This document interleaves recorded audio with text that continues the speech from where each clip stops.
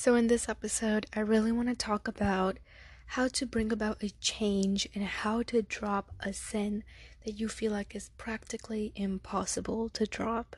A lot of times, when we try to figure out how to drop a sin, people always scare us and tell us that, oh, hellfire is so hot, you're gonna have to drop this sin, there's no way out, etc. And while that is something I will get into in this episode, I want to first start off by saying that there's a lot of perspectives that you need to look at when you're thinking of dropping a sin, and this is what I'm really going to get into. I'm going to start off by talking about the world. In this world, there's a lot of disbelievers. We all commit sins, we all do things, we all mess up.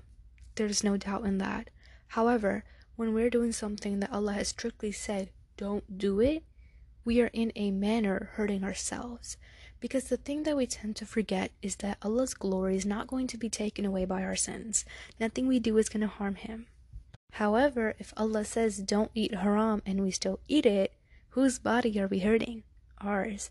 If Allah says don't go into haram relationships and we still do it, whose heart and whose soul are we hurting? Ours. And if Allah says don't take interest because the shaitan is going to try to threaten you with poverty and the thought of, not succeeding in this world, who are we threatening? Ourselves. Because now we got filled up with loans, we got rent to pay, we have these things to do, and you end up coming in this circle where you physically cannot get out of it.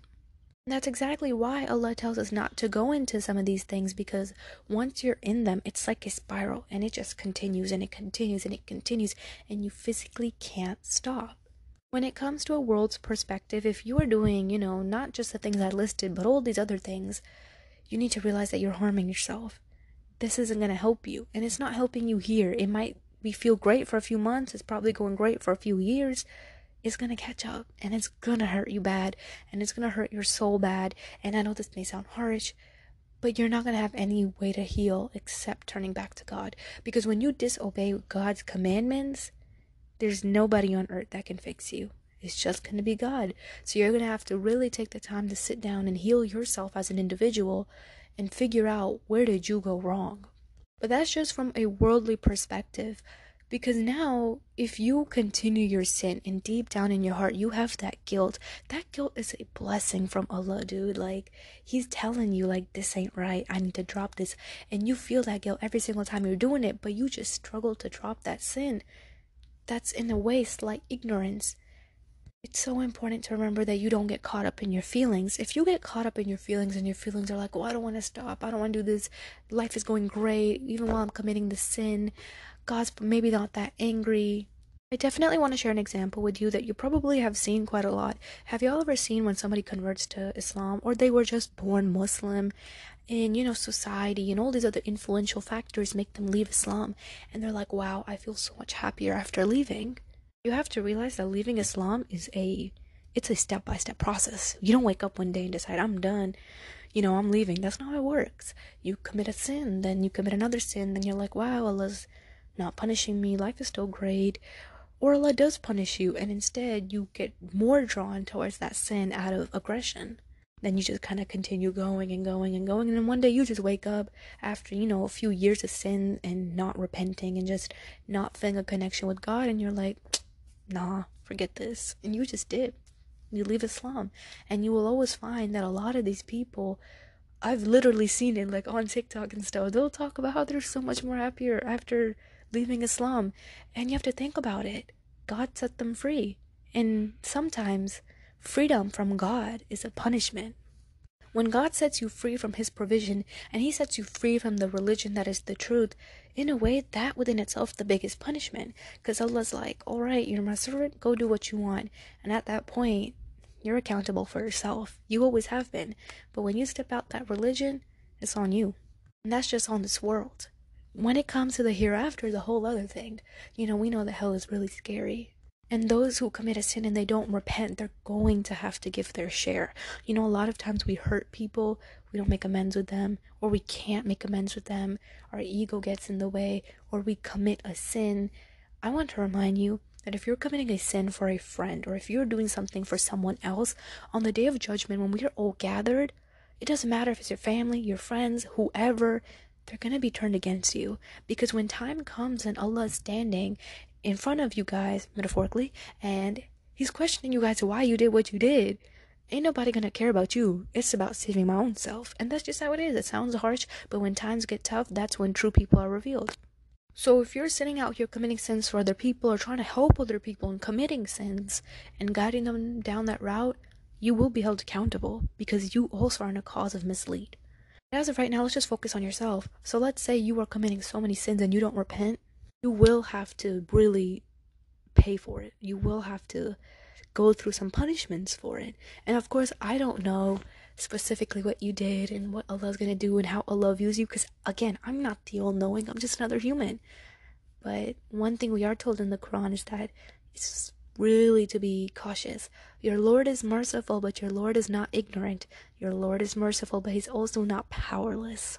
And when we focus so much on His mercy, which is a great thing, but we completely zone out on the fact that He's also very, very powerful, and that in a matter of seconds we can be dropped dead on the floor dead, then we start to realize that, oh crap, maybe I messed up somewhere. A lot of times we hear about how scary hell is, which is 100% true, but why don't we hear how beautiful heaven is? Heaven, where absolutely everything you want you get. You don't gotta work. You get a big mansion, no interest, no loans, no worries. Don't gotta worry about nobody hitting your car. I know that happens quite a lot, especially on this earth. This is a random example. Somebody hits your car, or your job got taken away, something happened to your house. It's like we go through shambles, and it's like Shaitan is really threatening us with poverty at that moment, and the only thing that we see is like, we need to take a loan, we need to get out of here. And of course that's a worldly example, but it's like, think about going to heaven and never have to worry about any of that. When you go to heaven and you're just like, hey God, I want this, and it will appear right in front of you when every single thing you want is right in front of you. And that within itself is beautiful, because here on earth, when we want something, we gotta work for it. We gotta go do this, we gotta do that. We gotta work a 9 to 5, work in 2 shifts. Like, it's so much work. But in heaven, after you do your religious work on this earth, you will be treated so well. And a lot of times on this earth, we are literally a slave to our desires. We're a slave to wanting to become rich. We are a slave to wanting to, have this amazing business or whatever it may be. We are in a manner a slave to it. When the only slave that you should really be is towards Allah. Because when you worship Allah on this earth, which a lot of people view for enjoyment, when you realize that this earth is not a place of enjoyment, and it's a place of getting your crap together so you can get to heaven, a lot of things change. Now I want to talk about really how you can drop a sin. A lot of the way of dropping a sin is really by perspective. It's about realizing that I cannot afford to physically be in hell. I cannot physically handle having God ask me, why did you do this? You can't.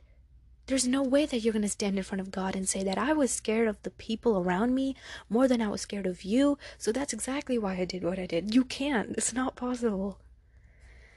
Besides perspective changes, one physical change that I really like to do is when you feel like you're really caught up in sin, you need to do this thing called the 2-month trial. What you're going to do in these 2 months is that you're going to put your freaking feelings aside, you're going to toughen up, and you're going to realize that it's time to quit being a wuss. Put them feelings aside, put them doubts aside, take 2 months, and stop that sin. It's going to be hard, you might go back and forth for a bit, but when you start them 2 months, I need you to stay consistent, like it's life or death, because it really is. You could really die any second, but you need to stay consistent on that. And I always tell myself in my brain, I'm like, all right, if I'm not pleased in these 2 months, then I'll see what I want to do. I can 100% guarantee you there was never a time where I wasn't pleased after those 2 months with the way God changed my life. When you have a sin, you drop it for 2 months, you're going to see how your life is without it. First month, you might cry a lot, you might be really stressed, you might be doubtful, you might be tempted to go back. By the second, week of the second month, you're going to kind of notice yourself, you're like, I'm kind of building a stability towards it. I'm kind of seeing the things that I wouldn't see when I was committing that sin. A lot of times when we're doing something bad, we get so blinded that we don't even notice that it's literally hurting us. It's ruining our mental health, it's ruining our hereafter, it's ruining us as individuals, and we don't notice it. It's exactly why we need to sometimes, metaphorically, fast away from it. We need to stay away from it. We need to see what it is doing to our health. And so when you commit to this 2-month plan, don't commit for yourself, but commit for the God that has kept you alive today for you to even see this day. I know a lot of people who say that I commit too many sins, so I stop repenting. I don't believe in Allah's mercy because I did this, I did that. You are standing right now saying these things while you are breathing and you are alive. There's been times when you commit a sin at Zohar time, and here you are and you made it to Isha time. You see that time frame? Allah let you live the whole day. You had all those prayers in between where you could have prayed and repented. There is opportunities. Don't miss those opportunities because you, yourself, are being a drag to your own hereafter and your relationship with God. After these 2 months, you might find it hard and you might consider that, okay, maybe I just need to take another month off from the sin, and you need to do like it's a vacation, like take some time away from it. After 2 or 3 months, you will notice a change in your life, because when Allah tells us not to do something, it is because He knows it's not good. It's because it will physically hurt us. There are so many things that we do that are bad, and that's why there's a Quran verse that goes along the lines of how Allah knows what's good for us. Well, we may think it's bad, and we may think something's bad, but Allah knows it's good. You know what I'm trying to get at? So it's really important to remember that the one who knows all knowledge is there, and He's going to help you. But you have to make a change for yourself, because Allah does not change anyone's condition until they change themselves. So if you take the 2 months out and you make the attempt, I promise you Allah will increase you in rizq in every single aspect of your life. It's just a matter of trying. Now, I'm not saying that this is going to be easy and that, you commit it for 2 months and then, woo, I'm done, life's great again. No. It's going to be hard. But with every single hardship, you're going to get so much reward. And the most beautiful part is, if you committed a sin for 10 years and you repent, you really make sincere repentance that I'm not going to go back to this, and you ask Allah, oh Allah, turn all my bad deeds into good deeds, them 10 years of you doing bad things are now written down as good. How amazing is that? That's literally like getting rich in the hereafter, man. And that's really what's important. Because this world will make you feel like there's so many other sins that you need to commit to feel to be fitting, to feel like you need to fit in. That's not what needs to be necessary. Anyway, I do want to continue this and end it off by saying that Allah is really merciful. And when you realize that and you believe that, you will find it a lot more easier to end any sin.